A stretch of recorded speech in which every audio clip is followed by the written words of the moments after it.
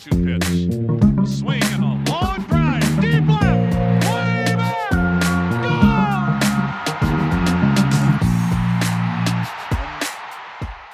Hey everybody, JJ Cooper, Kyle Glaser here, another Baseball America trade deadline podcast, or trade deadline anticipation podcast, I should say. It's not the trade deadline yet, but we're getting ready for it. Kyle, I apologize everyone if you hear my voice is a little raspy. Had a great time at the All-Star weekend in LA. One little downside is I do think I caught COVID on the flight back. I did catch COVID. I don't know exactly where, but I think it was on the flight back. I'm doing better. I'm recovering. But if you wonder why I sound weird, that's it. But Kyle, great to talk to you. Great to actually be looking at someone's face as I sit here in quarantine and isolation in one room in our house. But you clearly have trade deadline fever. You've been writing about it over at baseballamerica.com all week. And so let's just dive in.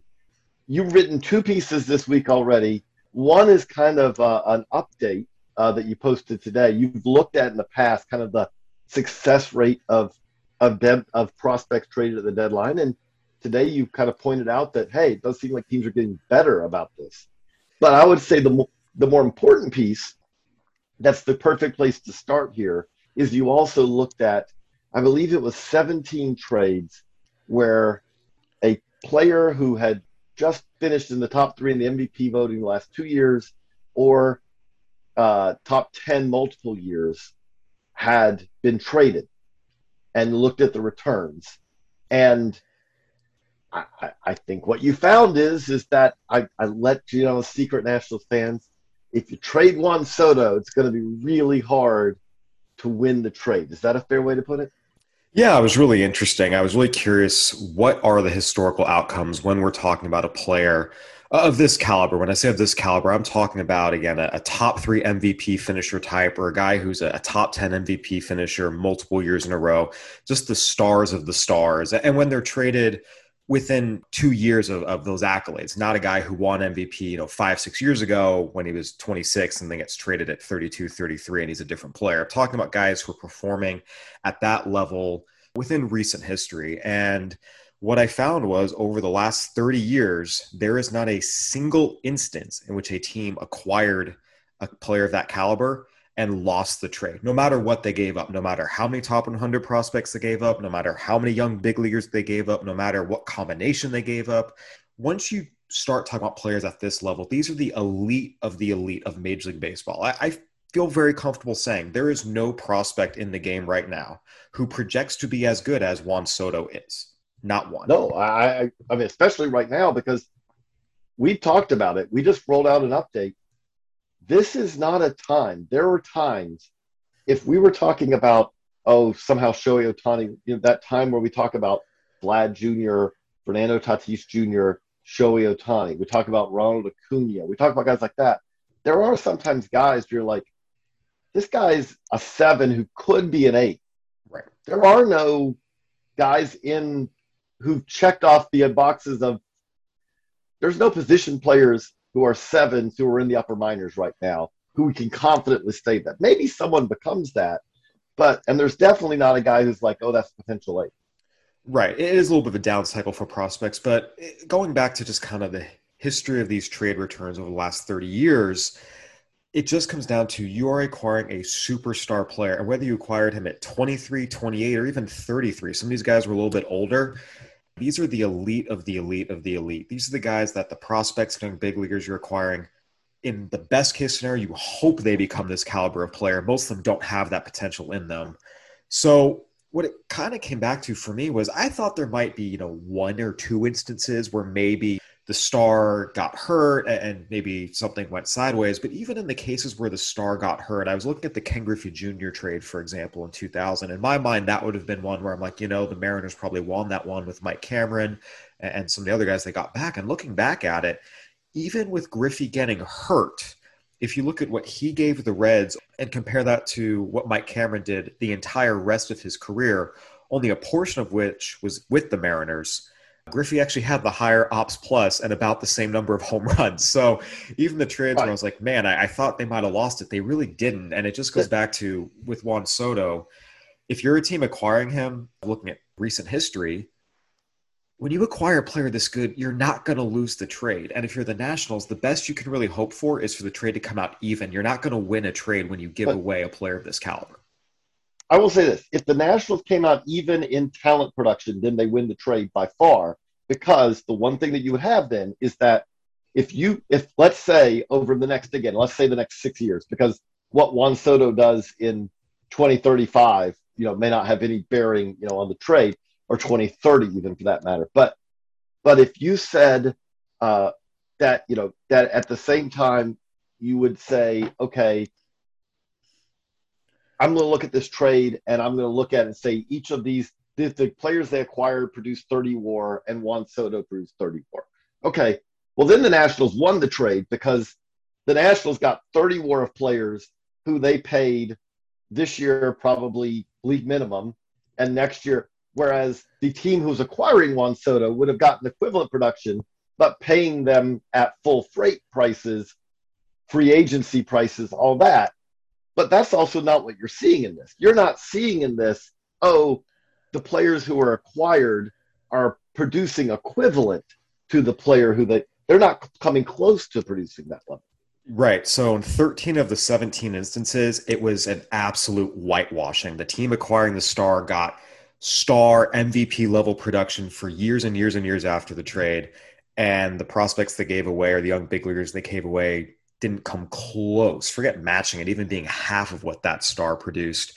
And then you had 4 instances where you could say, okay, yeah, it was probably fairly even. So it's very unlikely you even get to that even production. And it's very unlikely you even get close to that even production, which kind of leads me into, okay, what do the Nationals need to do to be an outlier in this trade return? Mm-hmm. What do they have to do to not get completely whitewashed? And again, they can acquire 5 top 100 prospects.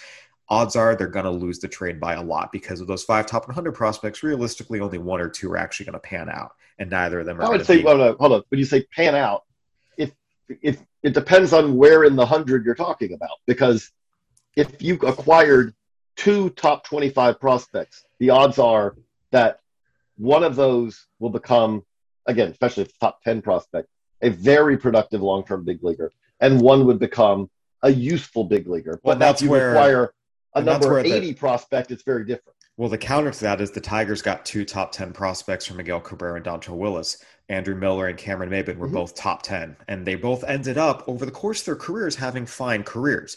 And Andrew the trade Miller was he turned into a dominant reliever at the very end of his career. But even with that, the trade was an absolute smoking. It was a destruction. No, I'm not saying it wasn't. I'm just saying that when you say the 1 or 2, if you acquire 5 top 100, I disagree with you on that. The numbers show that if you acquire 5 top 100, it depends very much where in the 100 are they, is what I would say.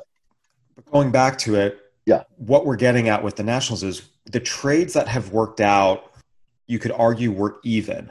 The key characteristic all of them had was it was not a all prospects deal. A young major leaguer who had already graduated from prospect eligibility was a major component of the deal. And for the most part, it was a big part of helping the trade be like, okay, yeah, both teams can be fine with this deal. The 4 examples were 1993, Gary Sheffield, Padres trading him to the Marlins. Padres got Trevor Hoffman back. They are super happy with that. They got a Hall of Fame closer and a San Diego icon. The Marlins are also very happy with that deal. Gary Sheffield gave them 4+ years of great production, led them to a World Series, and was an MVP contender and a multiple-time All-Star. The first Matt Holliday trade involving the Rockies when they sent him to the A's, they got back Carlos Gonzalez and Houston Street. Houston Street was really, really good as a closer for the Rockies for 3 seasons. Cargo and Holiday, if you kind of match their production, Holiday actually still comes out ahead. But when you add Houston Street's production on top of it, that's kind of what pulls it even for the Rockies. We talked about the Ken Griffey Jr. trade. Again, Mike Cameron was a long graduated prospect by that point, and he was the guy who really made that trade okay for the Mariners. It wasn't the prospects they acquired. And then the other trade where you kind of could argue that a team trading away the start won the trade would be when the Rangers traded Juan Gonzalez to the Tigers. It was more because the Tigers didn't keep Juan Gonzalez. His production over the next 5 years was actually still pretty good. But again, 2 key guys who helped them be quote-unquote even, Gabe Kapler and Frank Catalanotto, were graduated prospects. So that's the one common thread here, which leads me to the Nationals. whatever they do, if they trade Juan Soto, in order to have any shot for this to really not be a complete whitewashing, they have to get a graduated young big leaguer back as a core component of the deal. It can't be, 4 prospects and a utility man, the Eric Pattersons and Breivik Valera's of the world. It has to be a key guy. That means if you trade him to the Dodgers, that reduces your risk of losing the trade. Yes. And that means trade him to the Dodgers. It means Gavin Lux or Tony Gonsolin. For the Cardinals, it means Dylan Carlson or Nolan Gorman. For the Padres, it means Mackenzie Gore, maybe Jake Cronenworth, depending on how much they value the years of control, whether, 4 versus 6 is a big thing for them.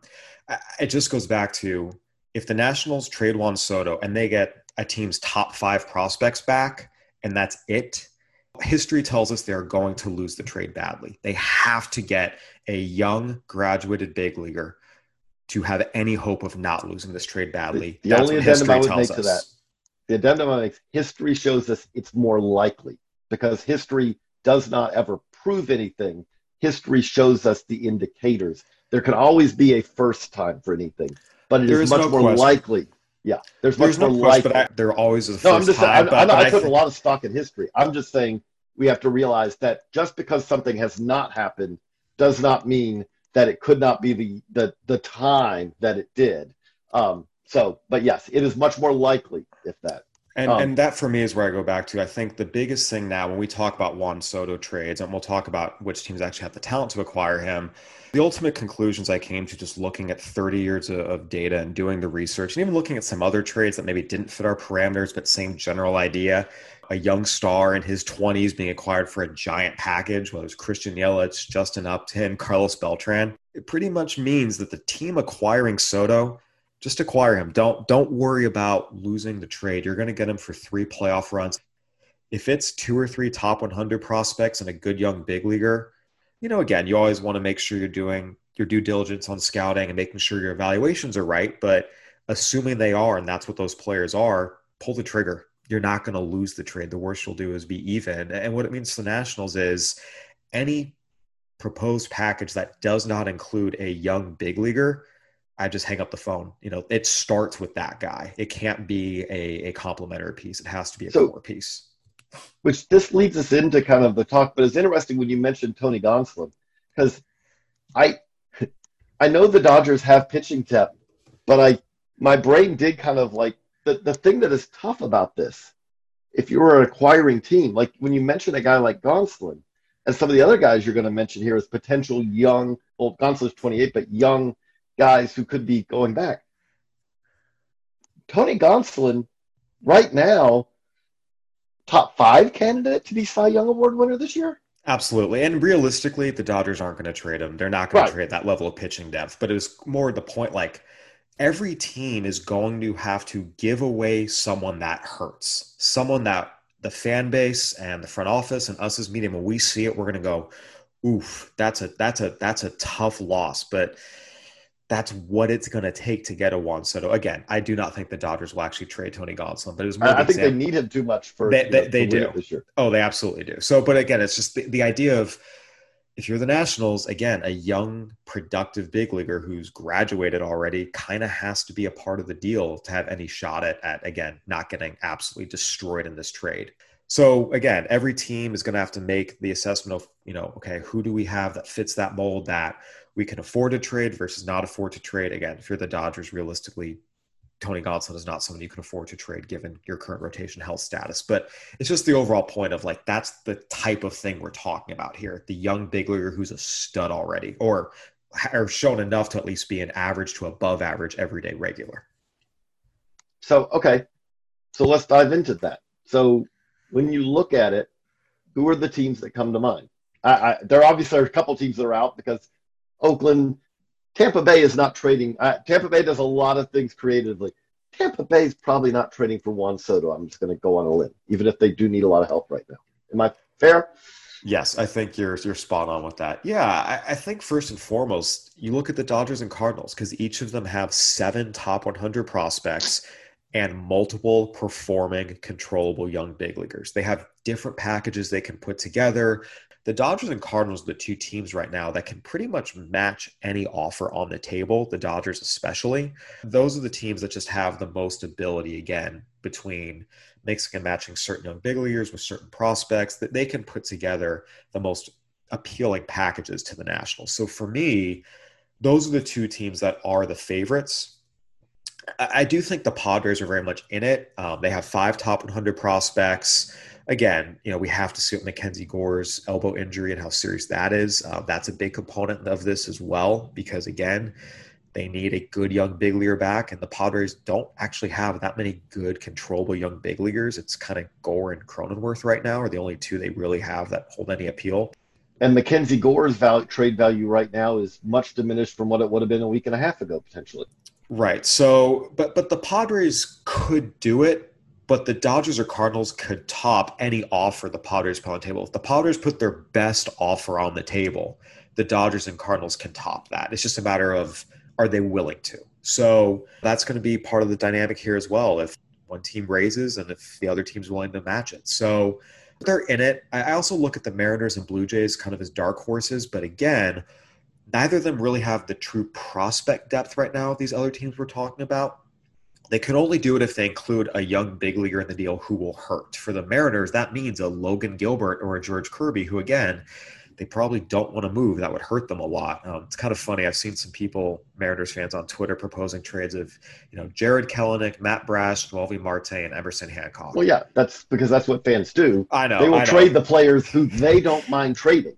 Like, They think that, you know what? Maybe the rest of maybe the Nationals have not noticed that Kelenic has not settled in at the big league level yet.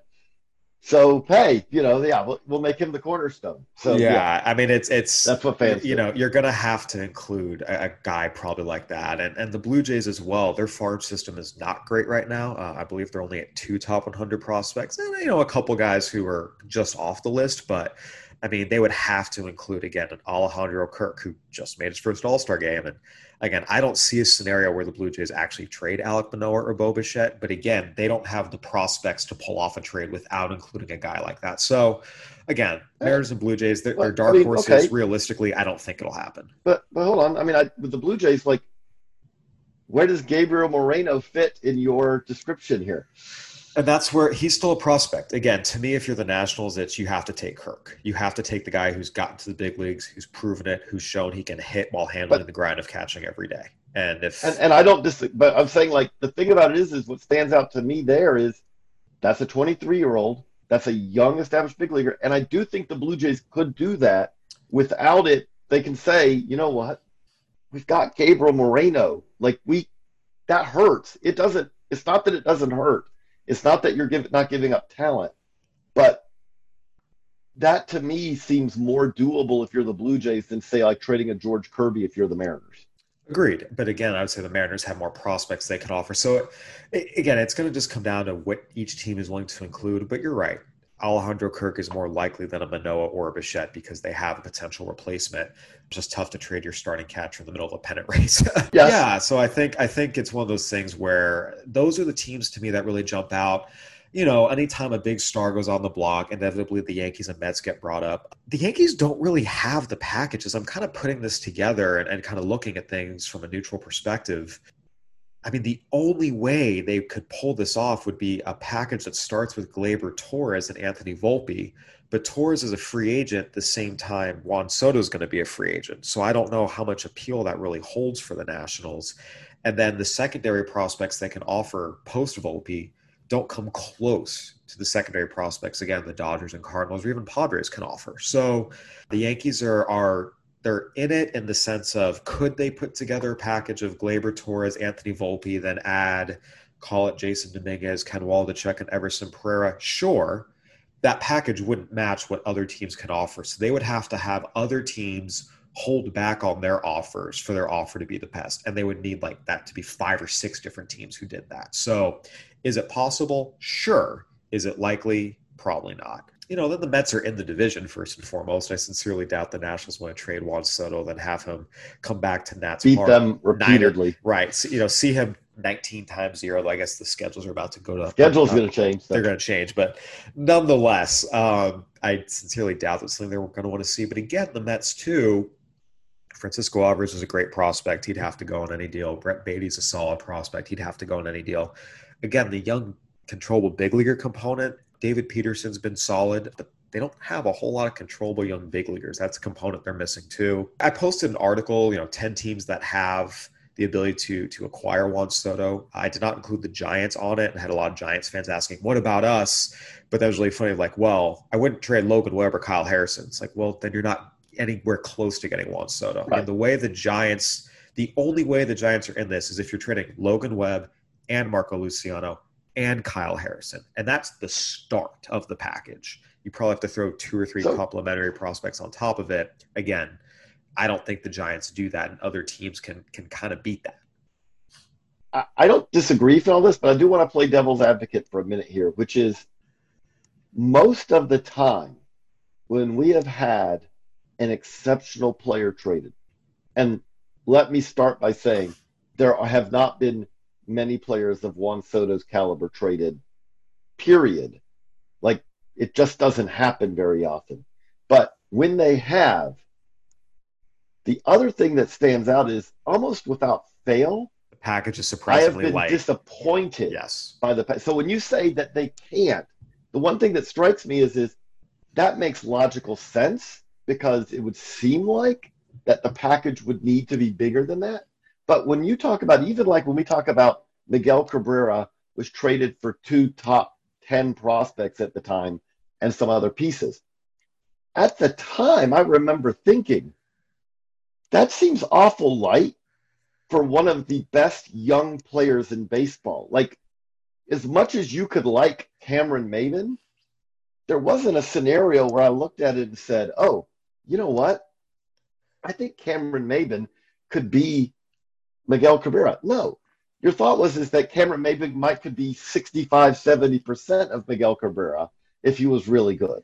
And that's where I do just wonder a little bit, is there a chance that when the dust clears, Soto is traded, and we just look at this and go, that's all they could get? I think there's a very good chance that happens, because we've seen that happen really each successive trade deadline. I mean, that was my reaction when I saw what the Nationals got back for both Max Scherzer and Trey Turner. It's like, I mean, Keibert Ruiz and Josiah Gray are good players, but you're talking about 2 of the best players in baseball for 2 good young prospects and 2 complementary pieces. I would have thought it would have been a lot more.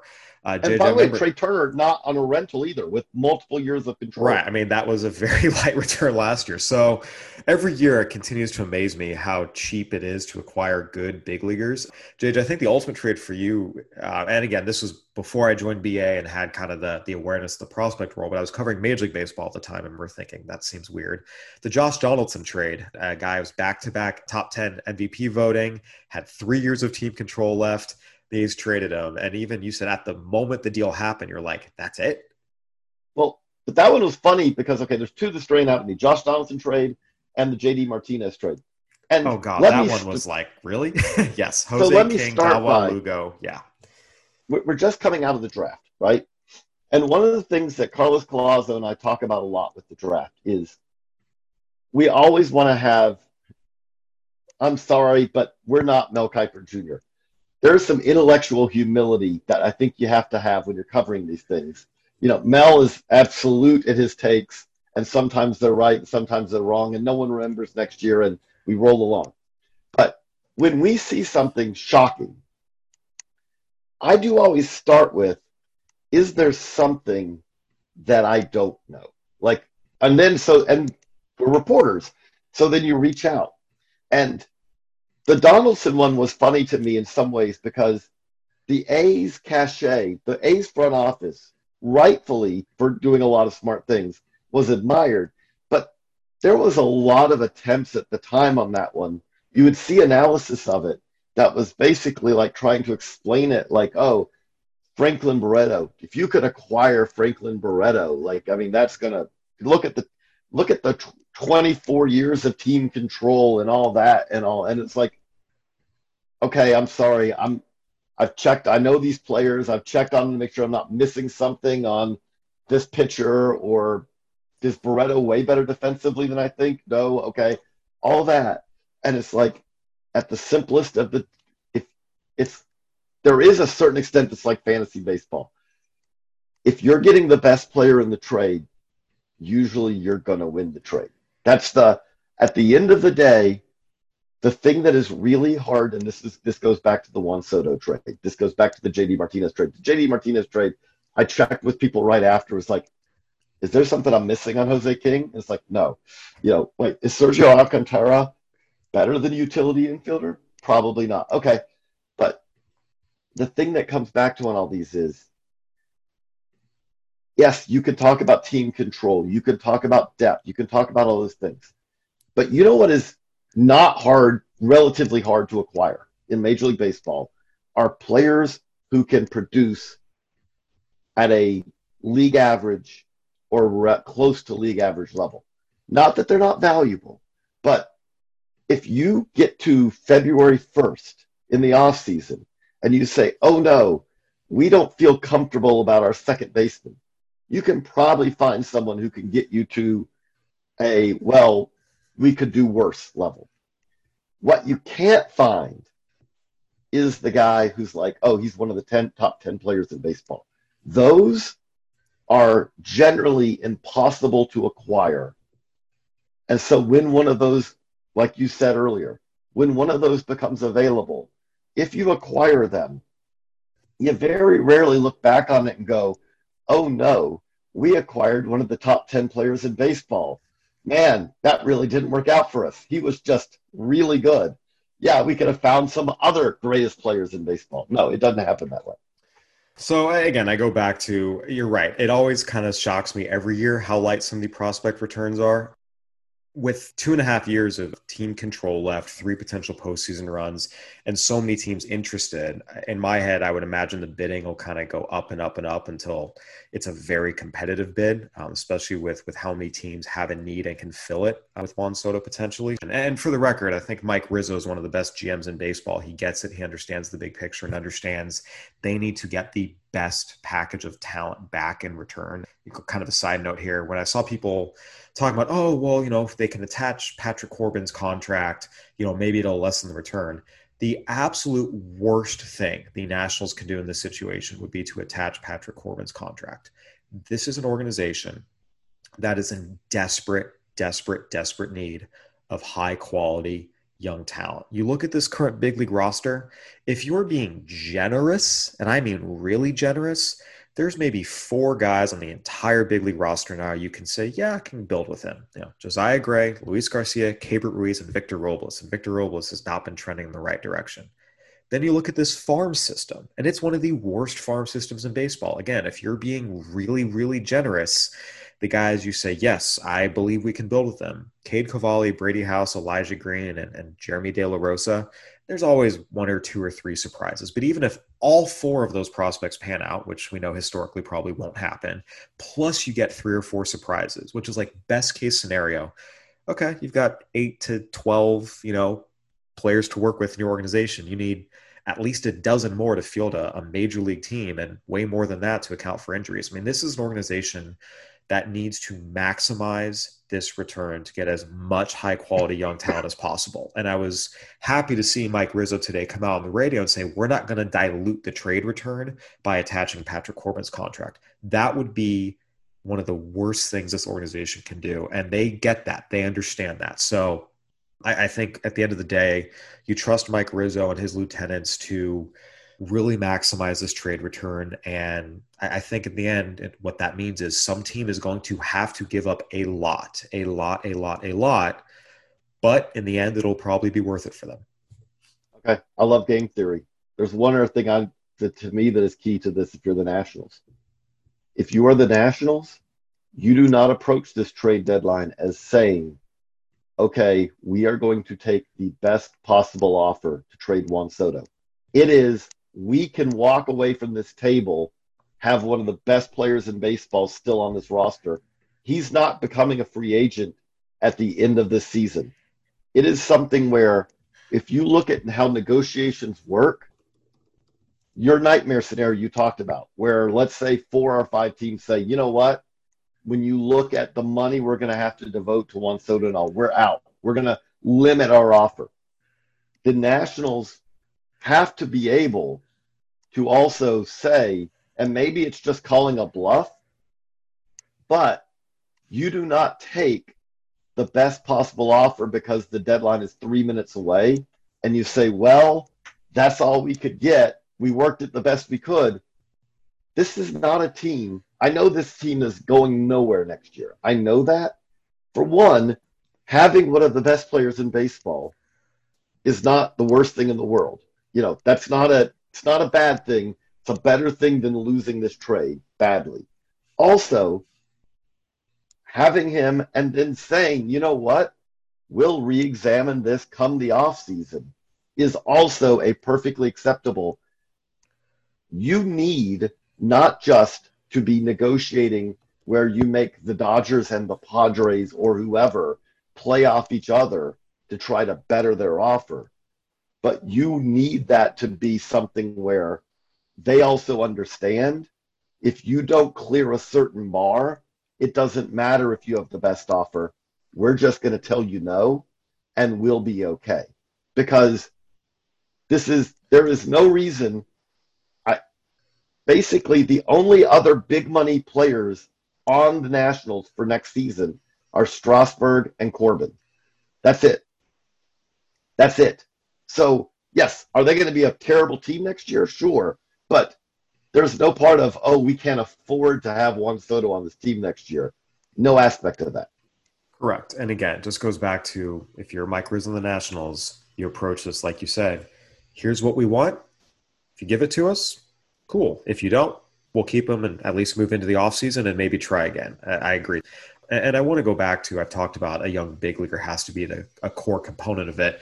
You can do that and still lose the trade. Diamondbacks did that with Paul Goldschmidt. Carson Kelly and Luke Weaver were former top 100 prospects, graduated, ready to go in the majors. And again, that's another trade that's been a whitewashing. So it's just to give themselves a chance, they have to get that. The thing I would say, again, I almost just look at it, you're going to lose this trade. The bad thing about this is you're trading Juan Soto not because it's going to make your team better. You're trading Juan Soto because you don't think that you're going to be good before his contract is up. That's why. And so that's the rough part of this, is that it's hard for me to envision any scenario. We're talking about Juan Soto, the Washington Nationals being better in 2025 because they made this trade. Realistically.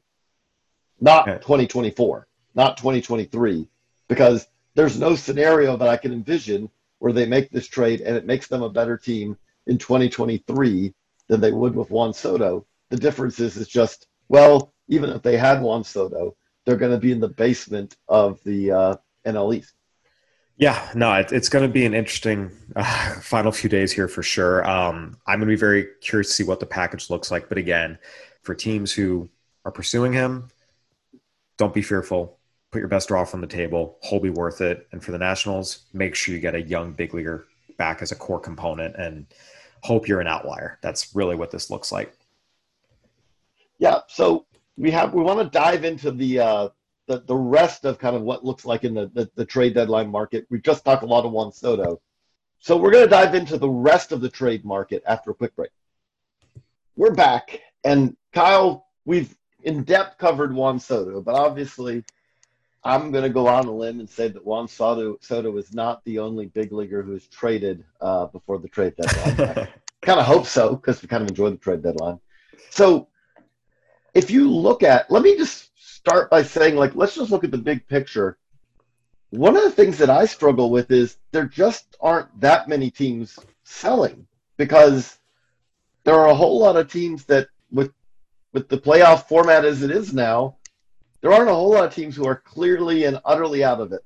Kansas City Royals fans, I think, probably Detroit Tigers fans, Oakland A's fans, but there aren't a whole lot of teams where you say, yeah, they're utterly done. Is that fair? Yeah, entering today, here Wednesday, July 27th, 18 teams are within 4 games of a playoff spot. And if we make that 4.5 games, it's 19 teams because the Marlins are only 4.5 out despite being 5 games under 500. So, yeah, I mean, there's a lot of teams that can sit here and say, hey, maybe we're not going to be the most aggressive buyers, but we don't feel the need to sell off en masse. There's a lot more buyers than there are sellers. And again, we still have to see, you look at teams like the Red Sox and the Giants who are hovering or just under 500. Are they really going to be buyers? We'll see. I think instinct would say maybe not, but then again, instinct would have said maybe not for the Braves too at last year's trade deadline, and they were big buyers and propelled them to a World Series. So yeah, I mean, again, 18 teams within 4 games of a playoff spot entering the day. It's going to be a seller's market. There's a lot of teams in contention who are going to be looking for upgrades. And what stands out to me is obviously Juan Soto's the headliner, as we've talked about. There are not a lot of instances of a player this young, this good being available on the trade market. But even if he doesn't get moved, even if the Nationals hold at their price point and don't get it, there's still a lot of really good players who should be available to acquire in trades this year that should impact the pennant races. I mean, you look, Josh Bell, Luis Castillo, Frankie Montas, Wilson Contreras, Ian Happ, Andrew Benintendi, Gregory Soto. These are all really, really good players. There's a lot of all-stars in there who immediately improve any team they join. And even some of the non-headline guys, Brandon Drury, David Peralta, Jose Quintana, Daniel Barr, Joey Wendell, Ramon Laureano, Michael Fulmer. All these guys are veterans who are performing and could help somebody. So there's a lot of and will be cheap. And that's the other thing to remember in those cases. And this is where the Braves example to me stands out. They went in at the deadline and they redid their outfield for what is the spare prospect change that we have in our pockets. Yeah, it really was remarkable how much they gained for how little they gave away. And again, it kind of goes back to a little bit of what we talked about during the Soto sweepstakes. It continues to amaze me every year just how cheap it has become to acquire a really good big leaguer in terms of prospect costs. So a lot of these guys are going to be upgrades for contenders from what they currently have. And Wilson Contreras is probably going to cost a good amount. Same with Luis Castillo, same with Frankie Montas, probably. We'll see what it is at the end of the day. But even if you don't get them, there's guys who can help. So I think even if Juan Soto is not moved, this is still a pretty good trade market in terms of good players available and a lot of teams who are still in it enough to potentially be buyers and raise the prices a little bit. So, okay, if we pose it to you this way, what is a contender that you feel confident is going to make a big move? Is there a team out there? And I think you have to say the Padres when AJ Preller's in charge. It's funny. We talk about the Braves rebuilding their entire outfield. Look, the Padres need outfield help, and really outfield help only. Their bullpen has not been very good recently. Taylor Rogers has really, really scuffled, but they at least have some guys coming off the IL who could potentially help later down the road. Their outfield right now is a mess, and Will Myers coming off the IL doesn't project to help. He just hasn't been very good for years now. So the Padres kind of need to pull the Braves and basically go get an entirely new outfield, and they really need to keep all their trade capital for that. One of the issues with the Padres and AJ Preller is he's such a fervent trader. A lot of times they just go get players that don't fit. That happened in 2015. And even last year, they needed a starting pitcher in the worst way. And instead, they kind of wasted trade capital on another second baseman and Adam Frazier they didn't need, Jack Sawinski and Tucupita Marcano. And then when they needed starting pitching, they didn't have the guys to do it. So I think for the Padres, I feel confident in saying they will make a big move because that's AJ Preller's MO. And they need to make sure that move is for outfield help and outfield help only. Even if they don't get Juan Soto, go get Ian Happ, go get Andrew Benintendi. It has to be an outfielder and preferably multiple. So, by the way, when you say the whole outfield, I think Profar's been playable. Like, you don't have to, if Profar's still playing for them after this, and Mazara in limited aspects, you see this team more than I do. Yeah, I But think it's how much do you believe Nomar Mazar will keep it up, and we've already started to see a little bit of slippage from what he did initially. And Profar is a good contributor. Again, could you live with him in left field? Yes, but Ian Happ and Andrew Benintendi would also be pretty big upgrades over Jerks and Profar in left field. I don't think they should shy away from upgrading over a guy hitting 239 with a sub 400 slug as a corner outfielder. You can upgrade from that. So I think it's just, again, they really need a center fielder in the worst way. They probably need a right fielder. But if they can upgrade left field too, they should go ahead and do I it. mean, when you talk about Benintendi's not slugging 400 either. Yeah, but he's hitting a lot for a lot higher average. A lot higher average. No, I know. And that counts for something. A guy who's hitting, Yeah. 321 versus 239, it's a pretty significant difference and a pretty substantial Right, upgrade. but I'm saying I don't think that. I think Benintendi's a nice use. His defense is going to help a team too. I do think that the Royals may be selling a little high, which is a good time to trade. Is to sell high on a guy, this is Benintendi's having his best year really in the last 4 years. That's one that I'm a little buyer beware. If I acquire him, he's had a great first half. Even with that great first half, though, it's very batting average dependent. If he hits 280 over the second half, you're going to get good defense, but you're not getting, a 280 second half for him would mean he'd probably be sitting at like 280, 350, 360, 370, which is good, but it's not going to be a real game changer for a team is my concern. Well, and I think that's where, again, every team has to look at their own needs. For the Padres, that is an upgrade, and that's where you probably still acquire them. So I think, again, it just comes down to each team, what their current situation is. But, no, that's a team, I think, it's kind of the easy answer. Who's a team that you're confident is going to make a move? The Padres are probably going to make a move. I think the Astros are another team. Again, this is a team that's charging hard at the Yankees, and there are already a lot of discussions about first base market, them being on Josh Bell. That's a perfect fit, something they should absolutely do.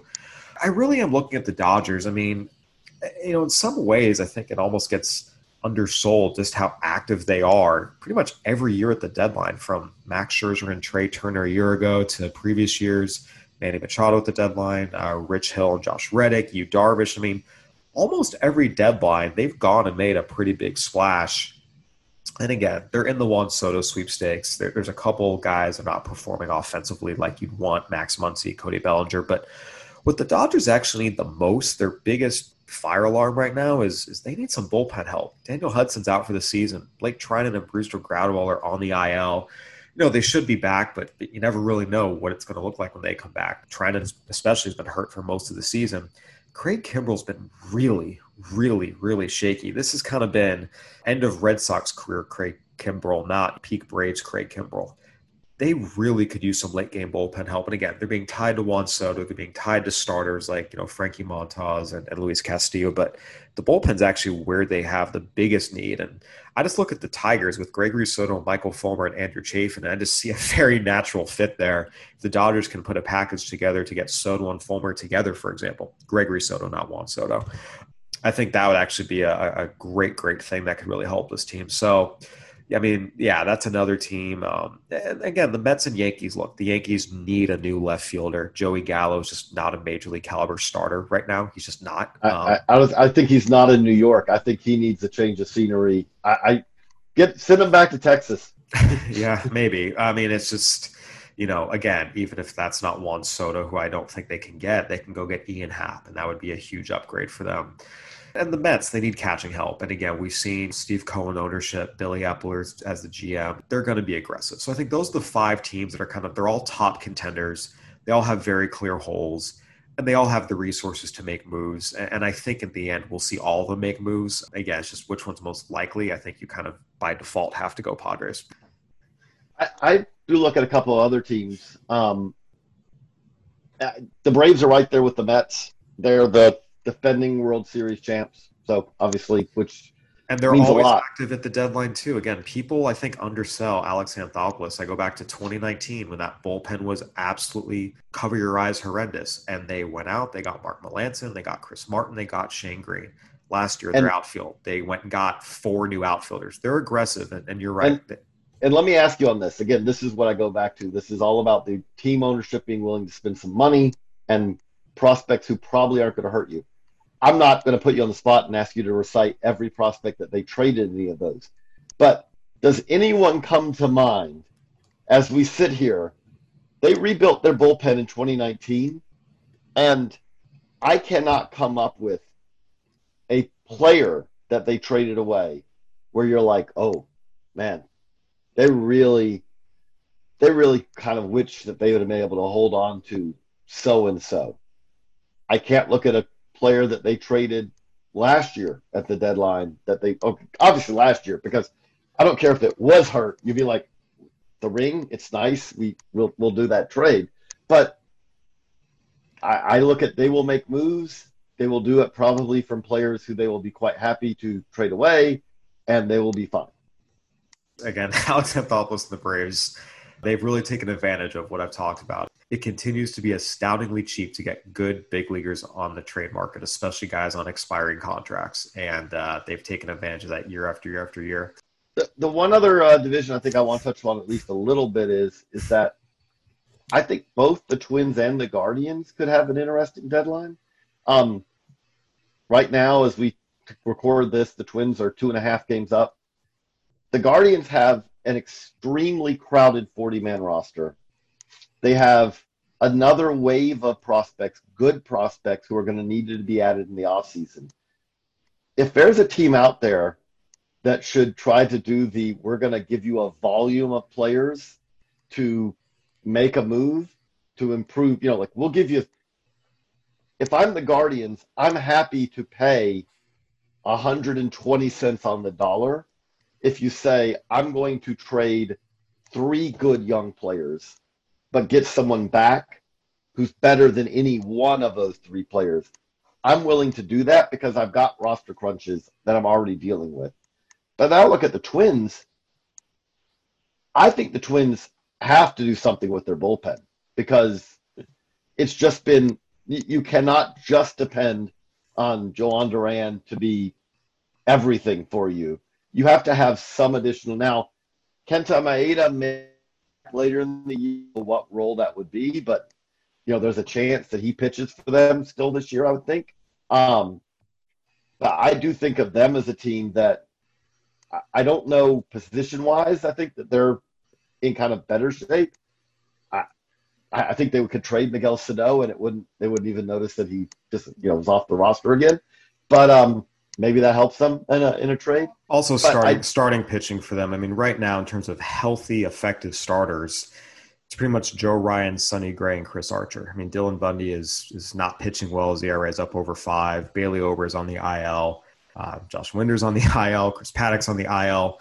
I think any and all pitching upgrades. Doing a little bit of smoke and mirrors. I will agree on that. But yeah, I think more help there as well as potentially. I'm going to say though, if you can only help one, I'm helping the bullpen, not the starters, because at least I've got 3 there. And I don't think that they have, if you said, do they have 3 relievers right now? My answer would be not that you can really depend on. So, and in a postseason, if you don't have 3 relievers, it's going to be really hard to get through a postseason series. And that's also, as we've talked about, that's where you can get help for relatively inexpensively. If they could get a starter who helps them even at the back. If they got a starter who could start for them now and may not even pencil into their postseason rotation, that could be useful for them, I think. But they need a pen arm or 2 who's going to be key for them in the postseason, I think. The other thing I'm going to be watching is the teams who have struggled a little bit, but they're not out of it. How aggressive are they? How aggressive are the Red Sox going to be? How aggressive are the White Sox going to be? How aggressive are the Giants going to be? Again, all these teams are 500, or in the case of the Giants, a little below. Do they hold serve? I don't think we'll see them sell off, but how aggressive are they going to be? Again, that's going to be an interesting subplot to me as well. Okay, here's my one. What would it do? I think this is a slam dunk move. If I'm the Orioles, I'm not blowing any part of this team up. I'm not trying to make the move to win the World Series this year, nothing like that. But I will tell you right now, the Orioles fan base, which defines long suffering right now. There are other fan bases who could say that too, but who have just gone through the worst stretch of baseball in the history of the Baltimore Orioles. Just making a couple of moves that can help them.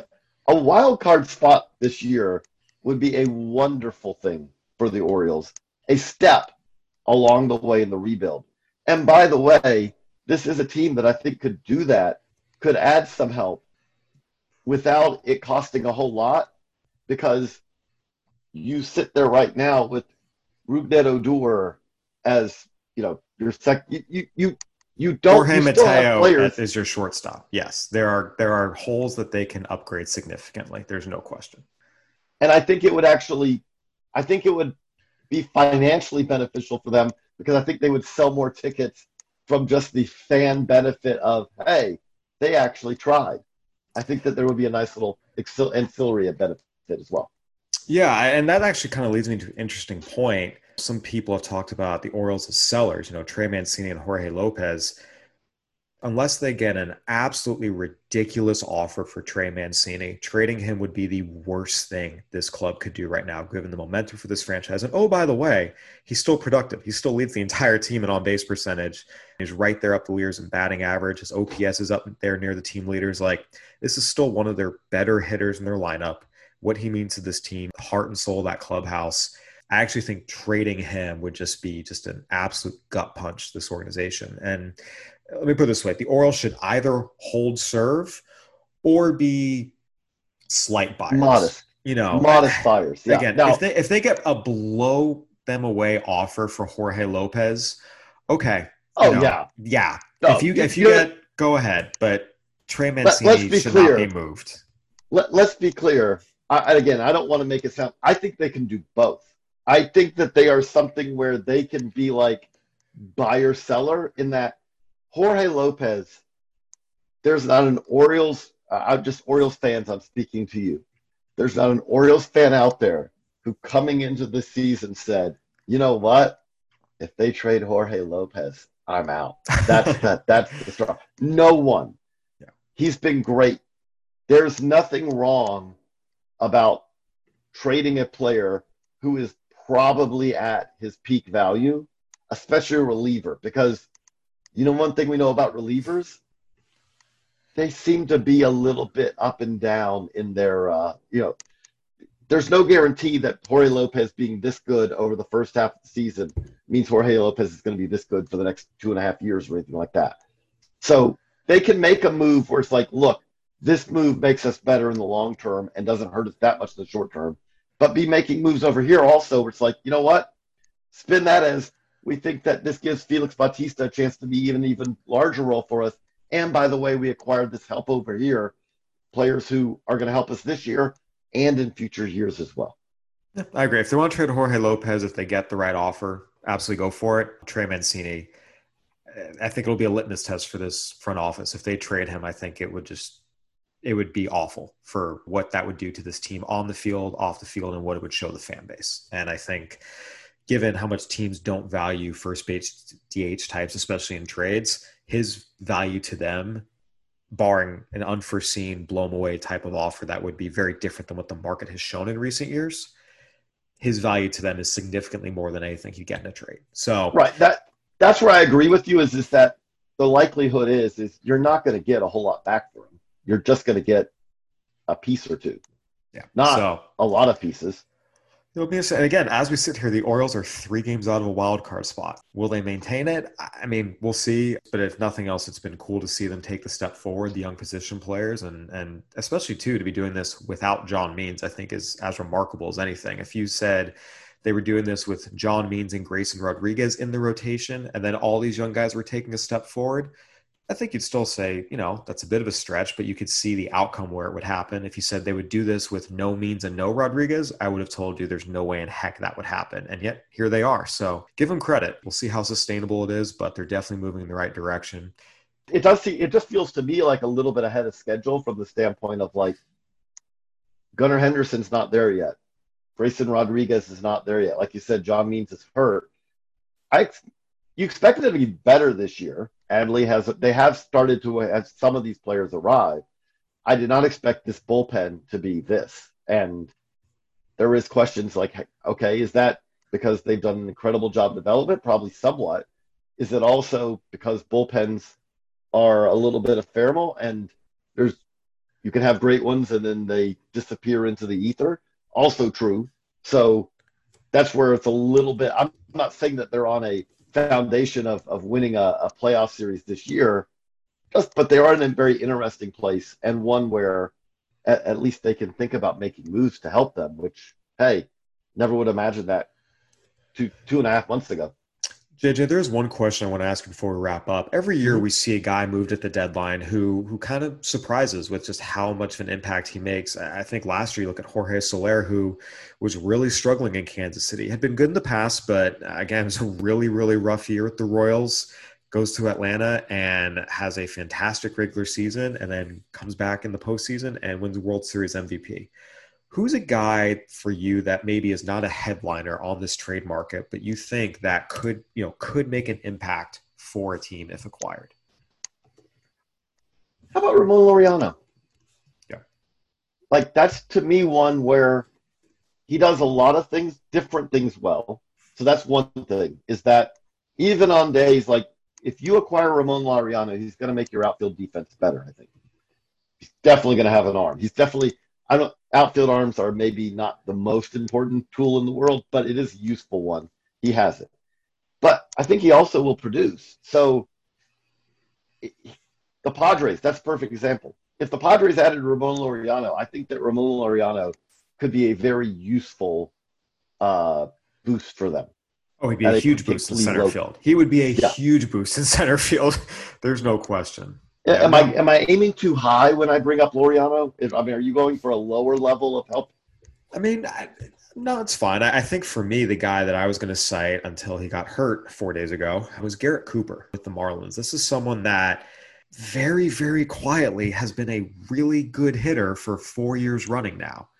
He just cannot stay healthy. When he's on the field, the dude hits. He hits and hits and hits some more and would be a very nice offensive upgrade for a lot of teams in that DH, sometimes first base. He hasn't played in the outfield this year, but just kind of, again, it's not sexy. It's not a huge name that all people know, but he actually made the All-Star game this year. And again, he's just always hit when he's been on the field. And I actually thought he had a chance to be kind of a steal of the deadline type of player that you could acquire for relatively cheap.